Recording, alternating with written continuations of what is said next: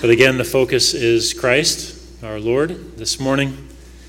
And despite all of the workings of man, all the plans and the political ambitions, there is one God who rules over all. He is never threatened, and Psalm 2 rejoices in this truth. Why do the nations rage and the peoples plot in vain? The kings of the earth set themselves, and the rulers take counsel together against the Lord and against his anointed, saying, "Let us burst their bonds apart and cast away their cords from us." He who sits in the heavens laughs, and the Lord holds them in derision. Then he will speak to them in his wrath and terrify them in his fury, saying, "As for me, I have set my king on Zion, my holy hill. I will tell of the decree. The Lord said to me, 'You are my son. Today I have begotten you.' Ask of me, and I will make the nations your heritage, and the ends of the earth your possession. You shall break them with a rod of iron and dash them in pieces like a potter's vessel. Now therefore, O kings, be wise, and be warned, O rulers of the earth. Serve the Lord with fear, and rejoice with trembling. Kiss the Son, lest he be angry, and you perish in the way. For his wrath is quickly kindled. Blessed are all who take refuge in him."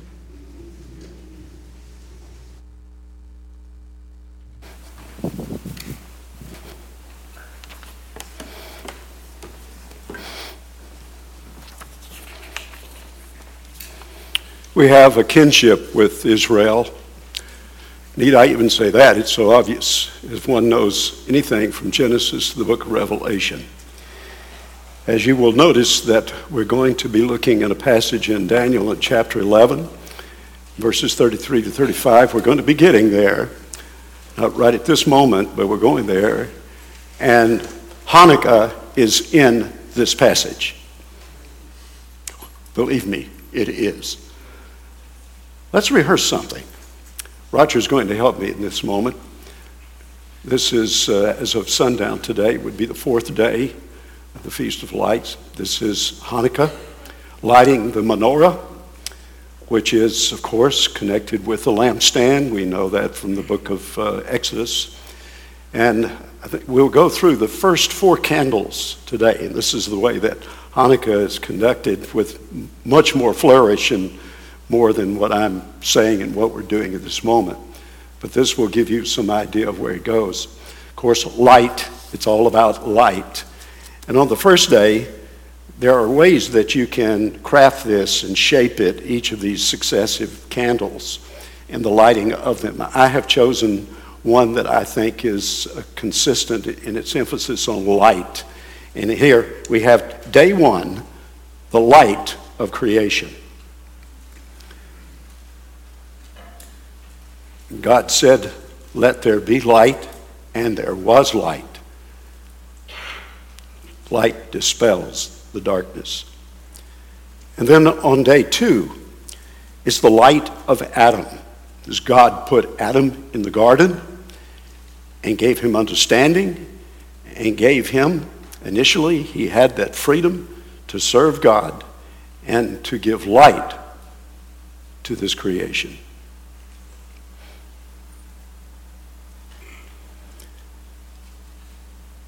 And then, on day three, Moses, his light. He shared the light of God with Israel as he brought to them the Ten Commandments. Highly significant as the story of redemption in God's kingdom moves forward.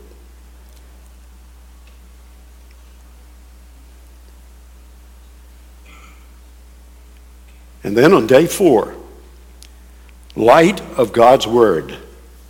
We think of David, and Psalm 119 just really echoes this truth. The light of God's word is a light unto our feet and a lamp to our path. That's the light of the word of God. Thank you, Roger. These are the ways, and there are further things that come through in days 5, 6, and 7, and then 8, concluding on the 15th, and more about this process and the meaning of it all as we go along. I'd like for us now to bow together in prayer. I want to read. Let's be mindful as we look into the scriptures.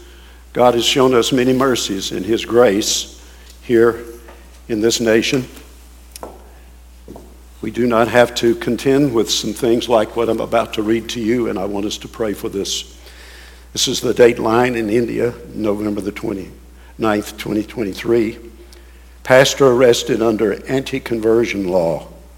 Hindu radicals disrupted a worship service on February the 6th, 2022, accusing Pastor Ramesh Verma of breaking anti-conversion laws. Police arrested Ramesh and placed him in jail. For the first 15 days, Ramesh asked God why he allowed this to happen. But when his son brought him a Bible and in what he had to say with regard to this, Ramesh's perspective changed. He began to minister to his fellow prisoners and lead them to Christ. He and his younger son distributed 60 New Testaments in the prison. After 3 months in jail, Ramesh was released on bail, but the church has been forcibly closed and his evangelism efforts are restricted while the case is pending. The family has faced considerable hardship from the arrest and detention, including job loss and rejection by family members. Nevertheless, Ramesh continues to visit and encourage church members while he awaits a verdict. Let's pray for him. I've seen these churches function in India. One of the highlights of my life, to visit a small church in Mysore in India, in just a little room in a house. Just the joy, and in the midst of Hindu communists all around in the community, where these people were just overflowing with joy, and even had a little parade to precede that meeting, calling attention to the meeting with megaphones and with carrying scripture verses. Let's pray together. We thank you, our Lord and God, for your mercies and grace to us. You have indeed shed your grace on us. We have not deserved what we receive here. The freedoms, the opportunities that we have now to come and to hear your word. Thank you, Lord, that you did give RJ and Erica, their children, this mercies and travel all the way from Michigan to be with us today. Thank you, Lord, for keeping them well, giving them rest. Thank you for the hospitality of the Roundtrees and opening up their home to them. Thank you, Lord, for the gift of this visit, this time together. And our Lord, how we do pray for our nation. It falters. Lord, it looks to us with what we know it would appear. Our civilization continues to crumble, fall apart. Lord, it is the history of the authority of your word, your presence, and what many call that Judeo-Christian worldview, as it continues to be dismantled and ridiculed and mocked and rejected. Father, we want to be lights. So enable us and use this passage before us to work in us a renewed commitment, Lord, to be as little lights as Jesus Christ is indeed the light of the world. Now, open our eyes, Lord, that we may see wonderful things from your law. In Christ's name we pray. Amen.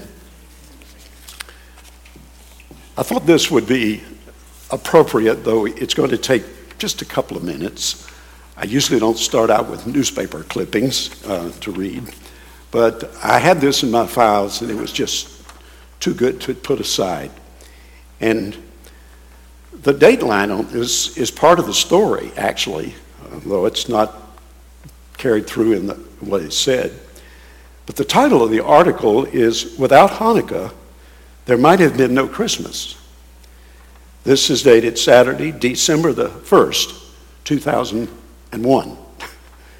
And it's written by Paul Lapidus, and he is, at that time, he was a professor at Kennesaw State University and the author of more than 100 books and articles.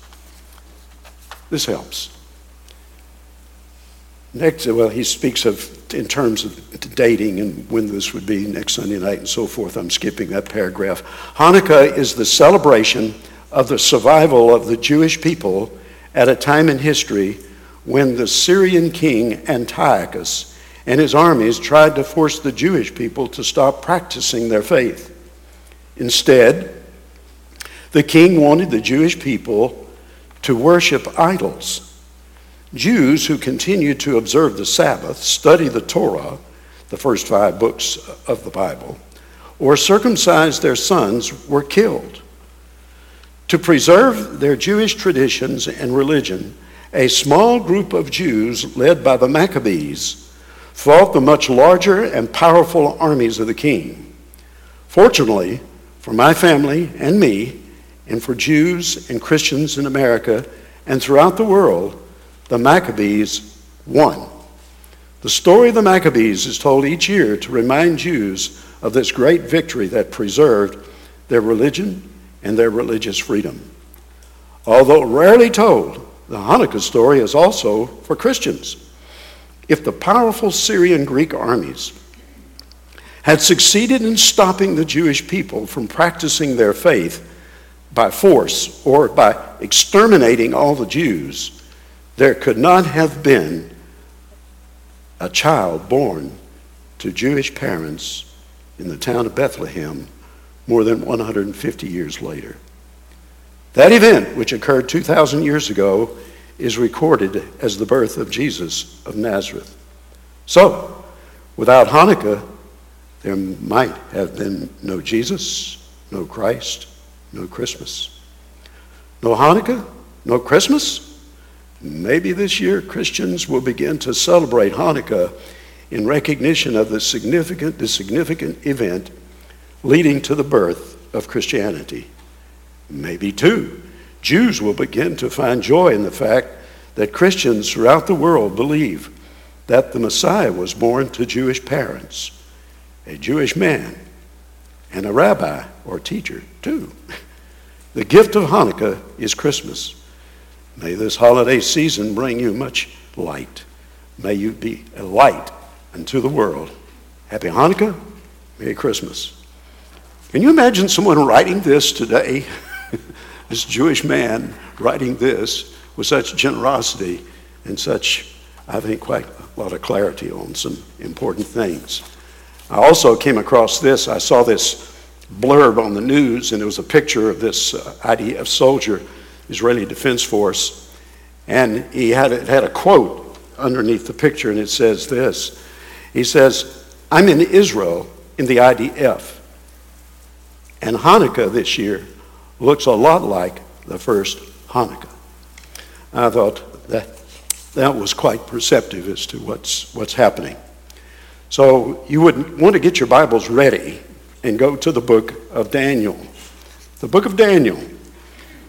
Oh my, what a rich, rich treasure house of truth in this book. For in the book of Daniel, we get a perspective on world events that you don't get in any other book. It has a special contribution to make. And the book of Daniel, know this, it stands at the very pinnacle of Old Testament prophetic writings. Daniel stands on the shoulders of the books of Moses, the Torah, most of the prophets, and the poetic books. And you need to know this, that in 167 BC, the Maccabees, the patriots, received their spiritual encouragement from the book of Daniel. How do you know that? Well, 1 Maccabees 2, 15, 59 through 60. Well, you won't find that in your Bible, probably, but it's a part of the apocryphal books. That's another story. We can talk about that another time. But also about Daniel, note this. The mind and teaching of Jesus Christ was filled with the book of Daniel. If you wanted to have the ultimate Bible seminar on the book of Daniel, let Jesus be the instructor. And it just came through his pores as he taught, as he lived. When you come into the book of Matthew and the record of Jesus' giving to us that all of that discourse, as we know. The 24 and 25 of Matthew, of the Lord laying out the future of Israel and of Jerusalem, both short-term and long-term. He mentions an abomination of desolation. That may sound strange to your ears, that terminology, but I can guarantee you it's huge in the story of future Israel. And it was in the story in chapter 11 of Daniel. And Jesus also is quoted Daniel 7 and 13 when describing his second coming. So this is not just snatching something out of the air when we look at what we're about to look at in Daniel in chapter 11. So you would want to be there, be in that vicinity. We're going to be looking closely in verses 28 to 35. Before I read it, and before we discuss it, before we go forward, and I do want to thank Ed Sherwood for putting together another rehearsal on the meaning of this. If that article and some of those details slip away, and if this sermon, some of it may begin to fade in your memory, Ed indicated that he's talked to a Jewish friend or somebody is in the know, and he edited this as the meaning of Hanukkah. So these are available to you as well. And I would assume that our friends down the street, B'nai B'rith, that in some form or fashion there would be a recognition of Hanukkah. You may be wondering at this point, why are we doing this? And I take special delight in getting the shock that I got 23 years ago when I was going through the book of Daniel, and I came upon this, and I said, wait a minute. We share a lot with those who brought about this first Hanukkah celebration. A lot. All right, hold that. I hope I can make that clear as we go forward. But here we are today. Fast forward, then we'll go back. Fast backward. Fast forward. The birth of Israel as a nation. The cries for a Palestinian state set before us two different worldviews. If you want to go to a place where there's striking contrast in worldviews, go to the Middle East. Not just because of the presence of Israel and the presence of Islam, but the presence of Christians right there in the city of Jerusalem. Without Hanukkah, there might have been no Christmas. That's maybe a bit of a stretch. We understand the sovereignty of God, and he protects that messianic line all the way from Abraham and Sarah. He protects it. It does become a very slender thread at times, but he protects it in that remnant work of grace in giving us the Messiah, Jesus Christ. We're going to come back there and we're going to land in Luke chapter 1. So let's consider something about Daniel chapter 11. You still with me? Now I've got to be very careful here. I must confess a bit of a little trepidation on this, because this chapter 11 of Daniel is some heavy lifting, folks. And I confess that one time in my Bible reading, and I was kind of in a hurry to get my Bible reading.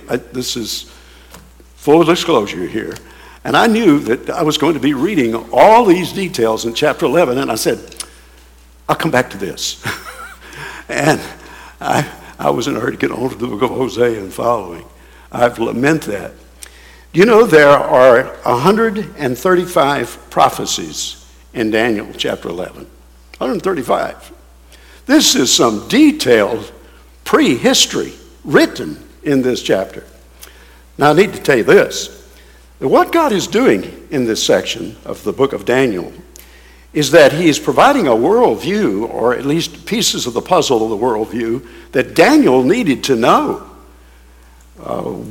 Chapter 9 is just huge in its place in the scheme, or the understanding the plan of God for the future for Israel, in that Daniel's 70th week in Daniel 9, 24 to 27.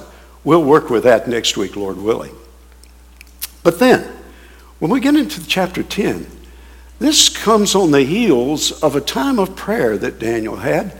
It's 3 weeks. He agonized before God. He wanted to know, what is the future of Jerusalem? He understood that the 70 years of captivity in Babylon were drawing to a close. He wanted to know the future, and God gave it to him. Now, I'm going to fly over, but attention to what's really happening on the ground, that God told him that there had been some delay in communicating with him because there had been some serious Star Wars combat in the heavenlies between Michael, the archangel, Israel's angel. I'm of the persuasion that God's probably got an angel dispatched to every nation, but especially in the upper echelon of the angel hierarchy, Michael stands as in a special relationship to Israel. But he had to do some combat. You ask me, what did that look like? I won't go further, but to say that it was a real exchange of some heavy weapons. Satan had his Prince of Persia, a senior officer in the demonic force that Satan rules over, and has dispatched, and I think he has a demonic power placed by every nation on the planet. I know he has one on Persia. You know he has one on Greece. It says so in the 10th chapter. So that Prince of Persia, a demonic power. Well, I want to hitchhike on that a little bit. No, I won't go there. Just check your map out to see what nations would fit into that geography today. So here is where he goes. So then he takes Daniel through that and gives him then this preview. And what Daniel needed to know was something about the immediate future of Israel. He's given him lessons about the future of Israel, way down to the end of time, but he weaves together the immediate future. And here is where we launch into chapter 11 and verse 21. I'm skipping over some things, but if you have your Bibles in front of you, and if you have a study Bible that gives you some paragraph instructions that could help you at this time to know at least what's going on historically. And I'm looking in my Bible, I'm noticing in the 11th chapter, it says, with regard to verse 2, Persia. All right, I can't elaborate on that. I will go to the next, and it says Greece. Are you still with me? Verses 3 to 4. And what is implicit in those verses would be a man by the name of Alexander the Great. You know of him, surely, your history. We have young people here who who are quite fresh on these things. They're studying them in their history. Alexander the Great. Mind you, what we're seeing here is the outworking of the plan of God. God is the sovereign God over all history. The big history, and as we will see eventually, our personal histories as well. So Alexander the Great, what a warrior, what a genius. Oh, mother and father, he came from some gifted heritage. And by the age of 32, he had conquered a significant portion of the world. All the way from the east in what would be Gibraltar in the west, all the way over into the northwestern part of India. He was just a great strategist, and with swiftness, he covered that territory. But he lived hard. Malaria got him. He died in, I think the year was 323 BC. Put him in a golden casket, took him down to Egypt, buried him there. But then his empire was divided up into 4 generals. That didn't work out so well, as often it will, when you get someone great and they go, and then those who come after are not of the same caliber of thought and inspiration. One of those, and I'm really having to shrink it down because we're at verse 21 now, because a lot of time is covered. You can see that there's a statement in my Bible that says Egypt and Syria. Do you see that? Well, if you read that and you're trying to keep all those people, it's 2 groups, Syrians and Egyptians. They're called the Ptolemies in Egypt and the Seleucids in Syria. Stay with me on this. If you go off the track and let your mind wander too far, you're going to miss something. So these are prophecies. All scripture is God-breathed and profitable. These are given. Here is Israel's immediate future. And then we come to verse 21. And things slow down. For from verse 21 down to verse 35, it's all about one king. One full of himself, prideful, vain king. Antiochus Epiphanes. Or as some like to call him, Antiochus Epimanes. Playing on that word, Epimanes, meaning the madman. He was awful. He achieved his power and position by intrigue and assassination and power grabbing and cruelty and meanness and devious means. So, what we're given attention to him here. Now we won't walk through this time from verses 21 and following. But here is what begins to unfold. If you are following along in your notes and you have that outline distributed through there, this is going to help you here. I've tried to make it so. You will notice that we come to verses 21 to 32. I think the best way to get a handle on this section is to say it this way. The hope of Israel was brutally assaulted by pagan forces. That's why the Spirit of God directed Daniel in the writing of this to give these details. God is in the details. We have a saying, the devil is in the details. No, he's not. God's in all the details. He's sovereignly ruling on every way, and you can see it fleshed out in this section. As what I've said with regard to Persia and Greece, and now Antiochus Epiphanes. Well, here is a very fascinating aspect of this war that occurs in the heavenly places between Michael and the demonic power over Persia. It has an earthly counterpart. What happens there impacts what happens here. Let your sanctified imagination play with that a little bit. You have to be careful with that as to what's going on in the Middle East at the present time. But here's what happens. Satan seeks to destroy Israel and the messianic hope. Keep that in mind. That's a very important theological theme through the scriptures. It's not the most important, but it's telling us that Satan is doing all he can to destroy the movement of God's plan toward the ultimate glory and power and rule of Israel's Messiah, Jesus Christ. And so we shouldn't be surprised to see what happens here. At this point then, Satan is going to be using Antiochus Epiphanes. Now, let me give you a little bit of a history story. Got to be careful. Some of you'd rather go off and play. Shouldn't be using your phones now unless you're following the scriptures. But I want you to catch this and follow this. Antiochus Epiphanes, he was a tyrant. He wanted power. He wanted it. And Antiochus Epiphanes grew up in Rome. He'd been kidnapped and he grew up there. And he developed a worldview with a mix of Rome and a Hellenistic culture worldview. Hellenistic, Greek. This is what Alexander the Great spread through his empire. He thought that this would be the way in which his version of a utopia could be achieved. If we can just get everyone to think Greek-like, what would that be like? Well, the idolatry would be right in the middle of it.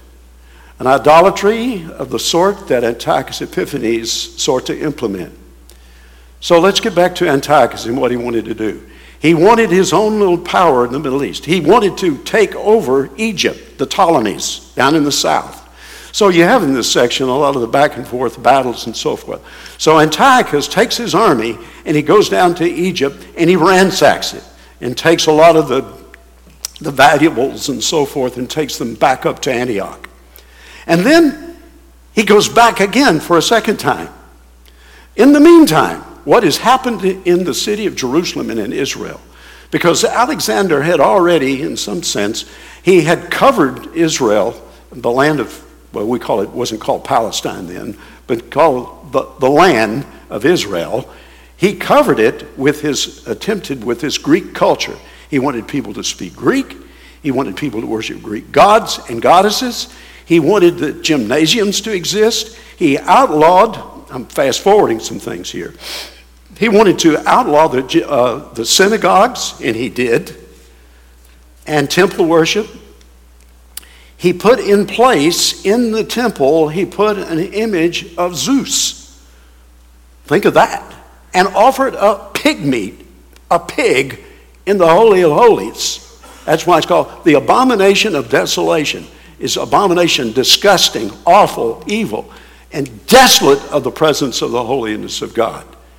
It is the ultimate human act to displace God in a central place of worship, which at that time was still in the theocracy. Israel was still a functioning theocracy. God was the king. God was the ruler. But here comes Antiochus Epiphanes.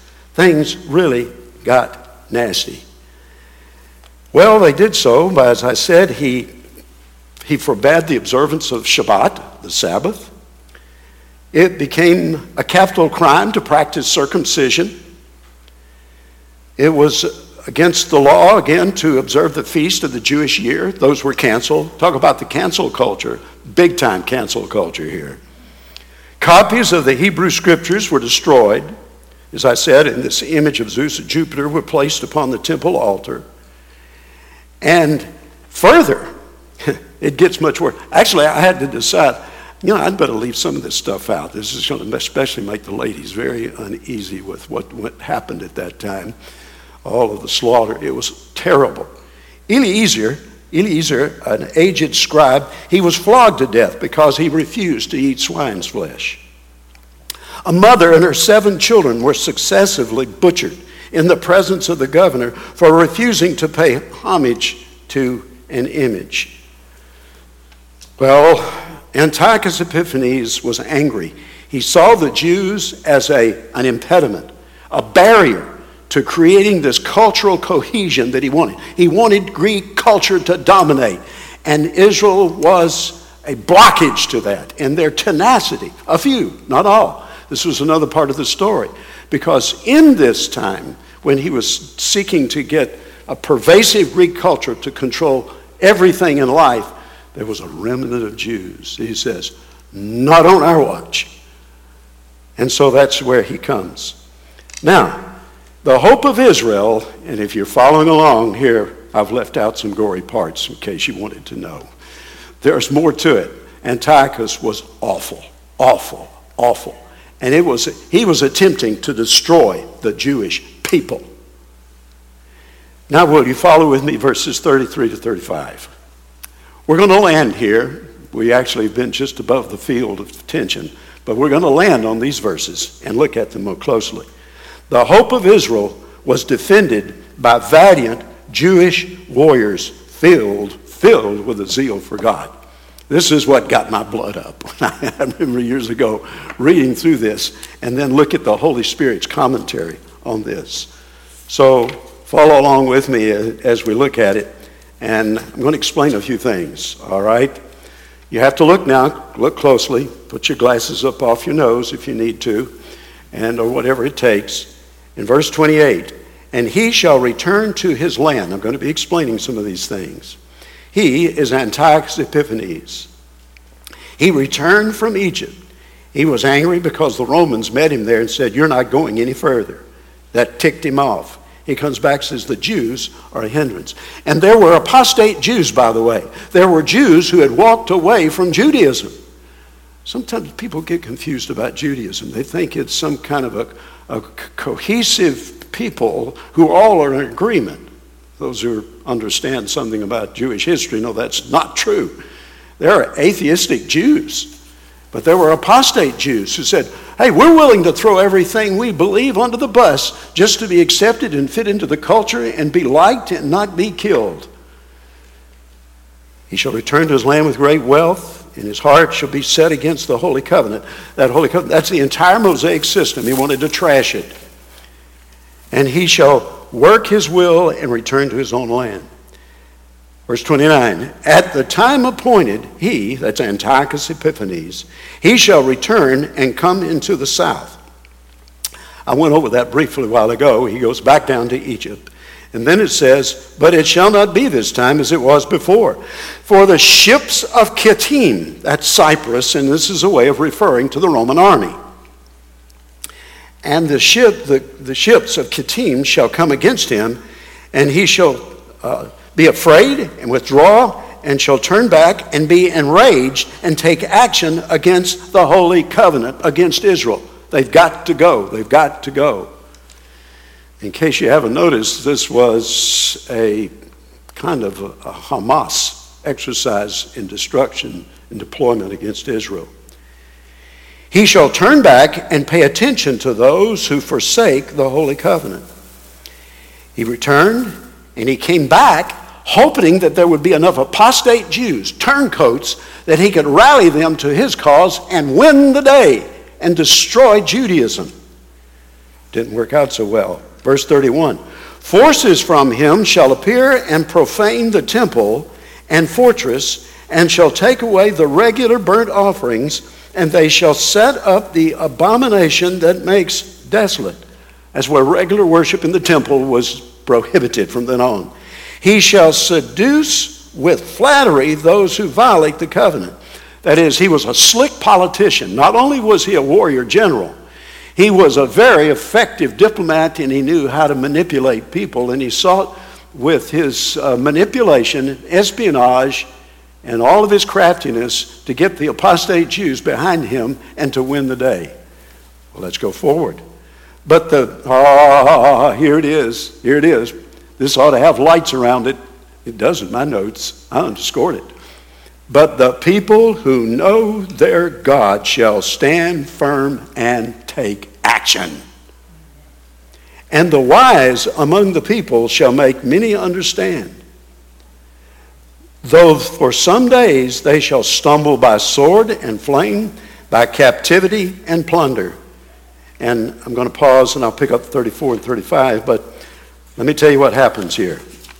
This is where I'm sure somebody has made a movie. Somebody reminded me of this. There's got to be a movie. I gravitate to movies who reenact such episodes in history as this. And this is quite the story. Because what happens is that there was a family called the Maccabee family.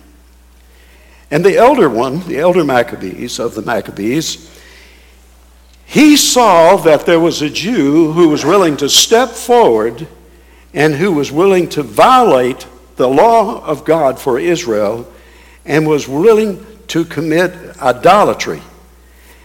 And when he saw this happen, to offer up an ill-conceived violation of God's law, and when he saw this, Mattathias was his name, Mattathias the Maccabee, he's the father, had 5 sons, and he went forward and he killed that apostate Jew. Well, this was the spark that lit the fire. This was the beginning of the revolt. That's what we just read about. The revolt took place. And so Israel, that remnant of Jews, said no. So he slew this apostate Jew, and then he and his 5 sons fled to the hills. But they got a following. Enough. And then guerrilla warfare began to take place. They didn't fight on the Sabbath, but they changed that in some self-defense, I might add. Then he died. He was an elderly man, and he died, and then his son, Judas Maccabeus, took charge. He was, like they say, he fought like a caged lion. He was fierce, and he carried on the revolt. And the Maccabees took on the Syrian army, outnumbered by them. What are you thinking? And what he did was to defeat that army. I'm fast forwarding here. And then Antiochus, he sent another brigade or two, actually a battalion, and the Maccabee sons, with their following, outnumbered and with not the weaponry and the discipline that the Syrian army had, and they defeated them again. And this is where the light begins to break through. We're almost to Hanukkah here. They entered the temple and they removed all the signs of paganism. They cleaned house.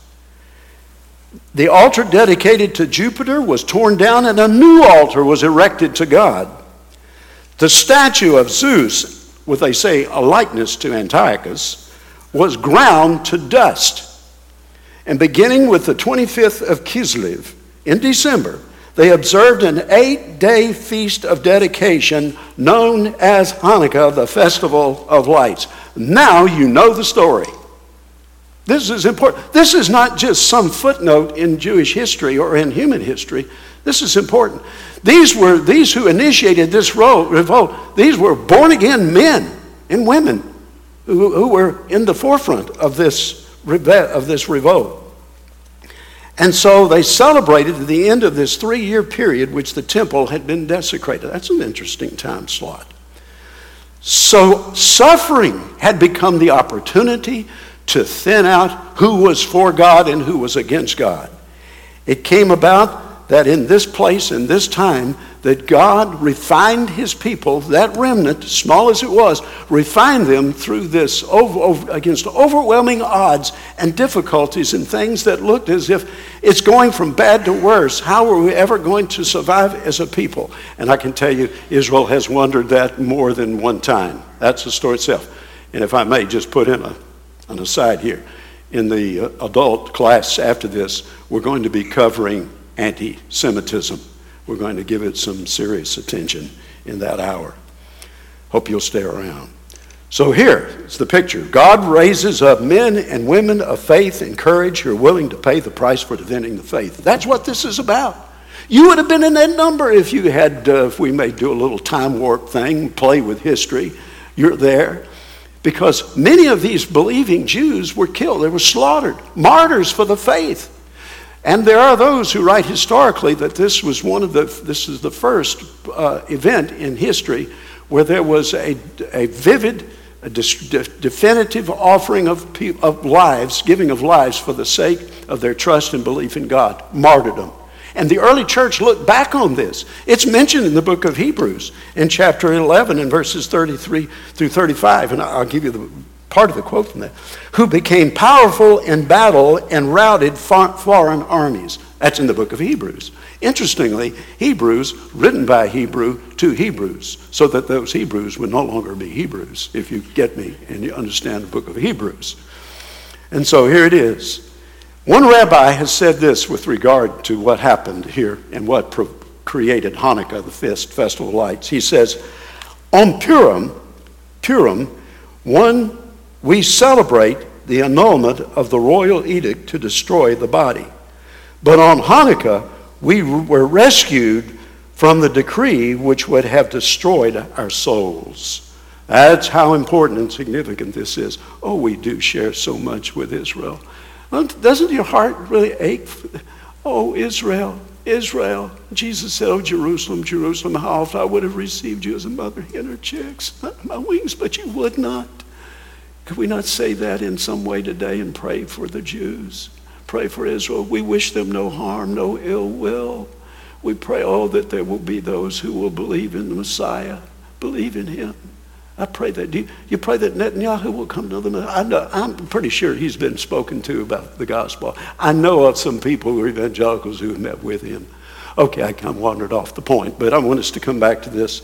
Now notice, at this point then, this revolt and the achievement of these Maccabees and really providing a defensive perimeter and a reestablishment of Judaism as God had implemented and had given to Israel to be implemented with the temple and the worship and the sacrifices and circumcision and Shabbat and all that goes with it. That's what it was all about, to put that back in place. Now, I have to put a however here. I wish I could say what happens after revolts. This is not the main part of this where we're going. We're going to get to the final statement here, but it's important to know historically. The revolt eventually became a tragedy. Other sons, Judas Maccabeus was killed in battle. Other sons, the youngest came in, but they just didn't have the same chutzpah that the others had, and it began to break down. And some of the following historical, those who ruled over that part of the land before the Romans came in, because it would have been less than 100 years, and the Romans would march in 63 AD, BC. And so it began to fall apart and it, as revolutions and revolts often do, you know what it says? You know, and Israel had to have seen this, that things just can't be brought to their perfect and right conclusion. The kingdom is not, we thought we had it in our grasp, that which God wanted us to have, the land. And something's missing. What is missing here? What's missing? Why did it fall apart? Why did not that rejuvenation of Israel in the midst of that hostile Greek culture, pushing back against enculturation of idolatry, why didn't it last? Oh, the world could have been different. Hold on. I'm going to sneak up on you. Take your Bibles. Now, we got 34 and 35. Let's get those verses, and then we're going to go somewhere else. 34 and 35. Look at these verses, and let's get the picture of what happened. Here it is.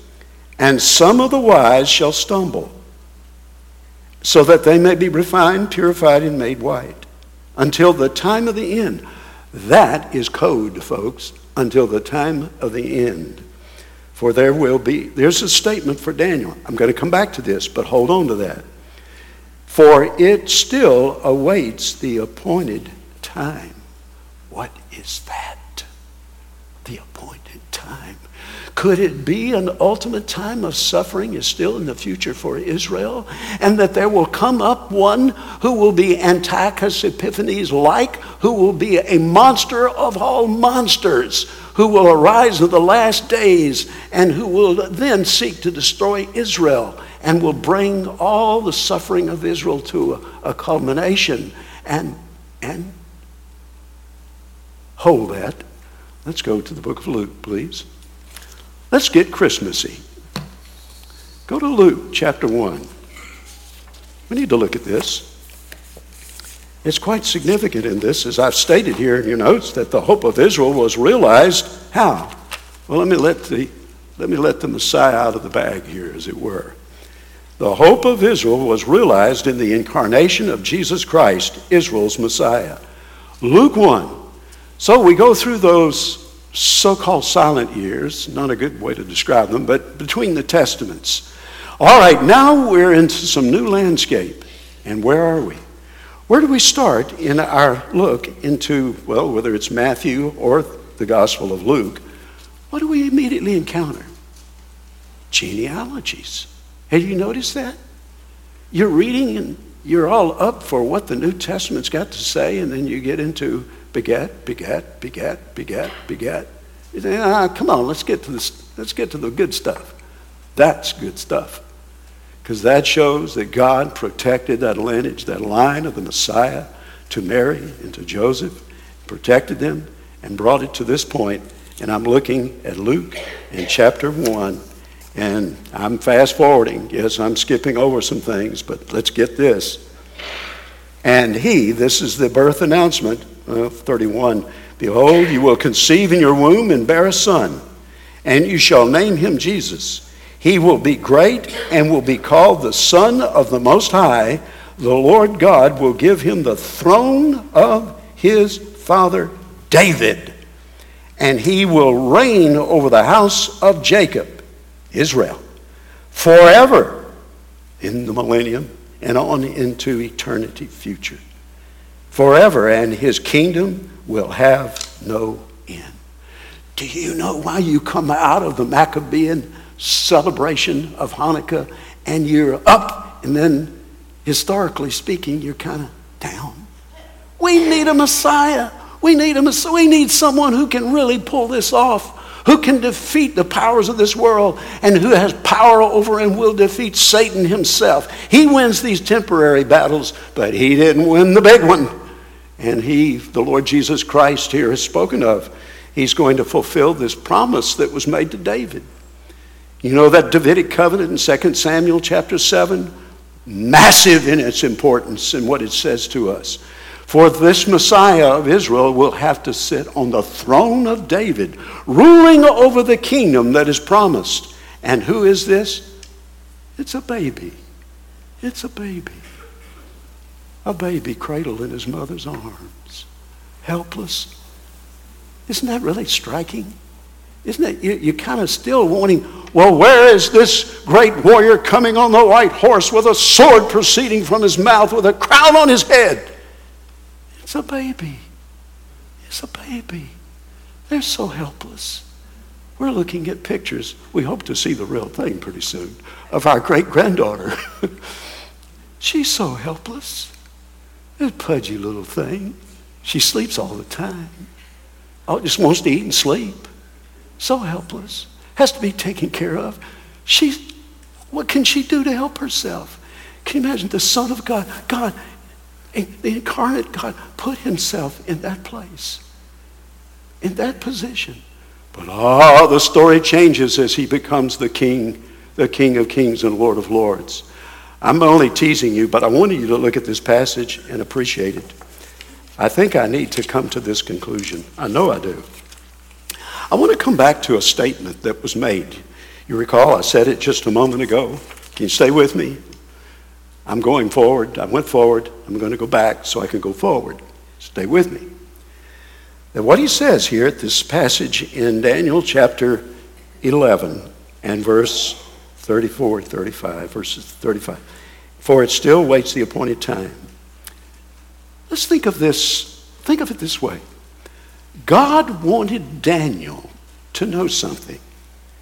He wanted Daniel to know that he makes no mistakes with his people. Daniel had his struggles, I'm sure. But nothing is left to chance because it's still to come, the appointed time. There's something coming. Do you get that? I know you want more there, but squeeze it. The appointed time of what? I gave you a little hint of that in Luke chapter 1. Next week, Lord willing, we're going to sweep all the way over to Romans in chapter 11. And so the Lord, I'm giving a quote here. It was too good not to give it. The Lord of all history and destiny lifts Daniel's eyes to see the coming centuries, omitting the church age entirely here. Fly over. Down to the 70th week, which is introduced next in terms of the Antichrist and his global dominion. I didn't tell you this. Do you know what happens at verse 36 of Daniel chapter 11? After that description, why did we stop? Do you know what that is? Look, careful observers of the scripture and reading and study, that's a beginning of a description of the coming Antichrist, who Antiochus Epiphanes was a type. And it goes from verse 36 to the end of describing that Antichrist. Oh, there's so much there, but we can't go there. Let's come back to this statement, to the appointed time. Here's what I think is particularly significant and what we need to know here. I don't want to drop too many of these quotes on you. I know your mind can run away quickly on them, but I thought this was so good to pull things together at this point, from why all this detail and why these who knew their God rose up and fought against the Syrian armies and defeated them and looked like they were going to save the day for Israel. And in some sense they did do that. But here I'm reading one writer says this. Daniel, when Ecclesiastes proclaimed the nonsense of life without faith, Daniel helps us to see the nonsense of trying to have faith unless at the same time we have hope in what is going to be at the end of time. Get this hope and end of time thing. Faith and hope. Perhaps this may help. I got to thinking about this a little bit more. There is the big story of history in God's working through great empires, Babylon and Medo-Persia and Greece and Rome, and then in the future, what many believe, and I do, a revived Roman Empire, and the nations come together again to destroy Israel. That's the big story, and then the King of Kings and Lord of Lords comes. But you know, there's a small story too. And you know what that little story is? Your life and my life. And Daniel needed some of this truth, and we need it too. And here is the way that it works out. You know, as you go along in life, you can't always figure out how things come, why this came next, and why that came next, and where are we going? You ever had that sense in your own personal life? You read the story here in Daniel 11, and you have that impact, effect on me, is that what was God doing here? What's God doing? Daniel didn't get the whole story. So what is it? What is it? I think it's like this. This helps me to understand what God does in our lives, to trust him and love him more, because there's hope toward which we look, but there's faith in the process. We had an interesting afternoon yesterday. Pardon the personal expression, but I couldn't think of another way to do this. This seemed to fit. Just dawned on me in the last 12 hours. We had 2 events, and I might say that they were quite touching events. We went to the Round Trees, as some of you did, and there was that celebration of God's answer to prayer and the healing of one who had cancer. You don't get those kinds of answers every day. You know, how God revived that family and renewed them and gave them that. And that was one of those stories in the journey of life says, yeah, I can figure that out. God's good, isn't he? But then there are other parts of the story we kind of falter a little bit. All right, let me continue on. We went from there. We had another obligation. We went to a wedding. And I won't go into the stories. These are personal friends of ours we know from our time at the gymnasium. And it was north of Noonan. Well, it was a little daunting. I thought, I've got to drive from down here on Porter Road and get to Noonan within a certain time frame. Get to this place. I didn't know where it was. I looked it up on the map. Well, if I may, without boring you, thank God for maps. And I don't know who the baby is that talks to us on that thing. She's just kind of professional, straight liner. And so she kept taking me in opposite ways in which I had it figured out. I knew where Noonan was. My parents used to live there. And I'm going to do this, going to do that, going to do that. Well, we pull out on Porter Road. More information than you need here, excuse me. We pulled out on Porter Road, and we didn't go east, we went west.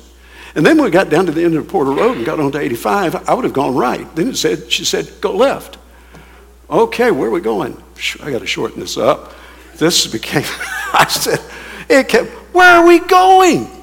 We were going, and then we come to these roundabouts. And she'd say, roundabout, take this second exit on the roundabout. And I still wondered, where are we going?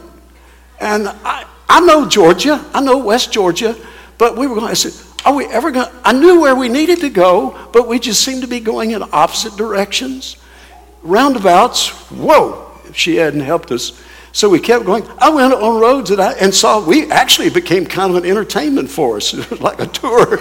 We didn't know, all this is over here. Did you see all those apartments? And look at this road. Oh, this area doesn't look so good. And then this, that, and the other. And we kept making turns. And then finally, we come out and I said, I know where we are. I know where we are. And we were about a mile or 2 from where we needed to be. I got to thinking, God is going to give to us the privilege, macro and micro. We're going to be able, when we go through the gates of glory, cross over our bridge, whatever it looks like, into Christ's presence.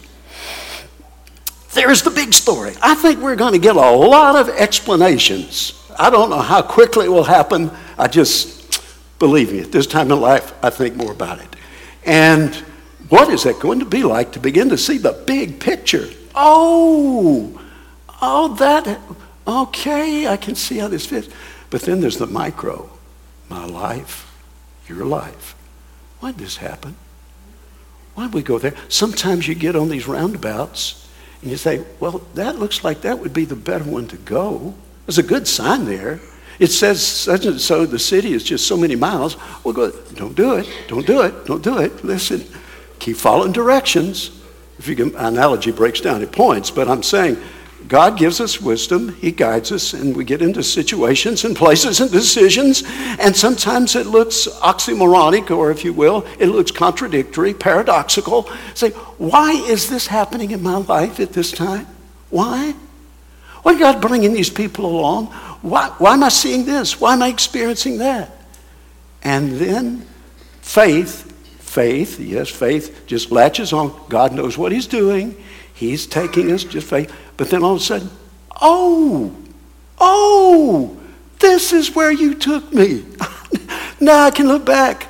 And, yeah, now we've got to do this. Look back on that trip that we made. Say, okay, I don't know that I could retrace it, but I see what God is doing.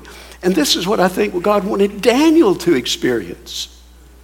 Daniel, the appointed time, is hope. Hope. And did you know what you need for the hope to be fulfilled? Confidence in God. Trust in Him along the way. Don't bail out. Now, things can look kind of contradictory and difficult, but trust Him. Are you trusting Him? Oh, you know, the most important thing, are you trusting Him as your Savior? You have no hope without that confidence and trust and absolute faith in the atoning work of Christ for the shedding of blood, the forgiveness of sin. Oh, you got to get maps on. Get maps on. Will you? Some of you are wandering around out there and you think you know where you're going. You're lost. You think you're okay. You're lost. You're not, you can remedy that. Coming to the Lord Jesus Christ. Say, oh, God, forgive me of my sin and make me a new creature in Christ. And if you're a believer and you're struggling with something that's just got you all confused, trust Him. Lord, I don't know. You said, yeah, I take this second exit on this roundabout. I don't know where I'm going. I do, but I don't in the meantime. It doesn't look like it fits. Let's pray. Oh, our Lord, our God, we thank You for the Savior, our Lord Jesus Christ. Thank You, Father, that You're guiding and giving us hope. All this wonderful story of Hanukkah, the lights, what You did for Israel. We pray for Israel, Lord. Oh, we know that they're not a perfect people, and so many don't believe in the Messiah, but we do pray that they can overcome the evil that's put upon them. And Lord, I want to pray for Palestinian people who know Christ and are trying to live for You in an awful situation. Give them courage to work through these problems.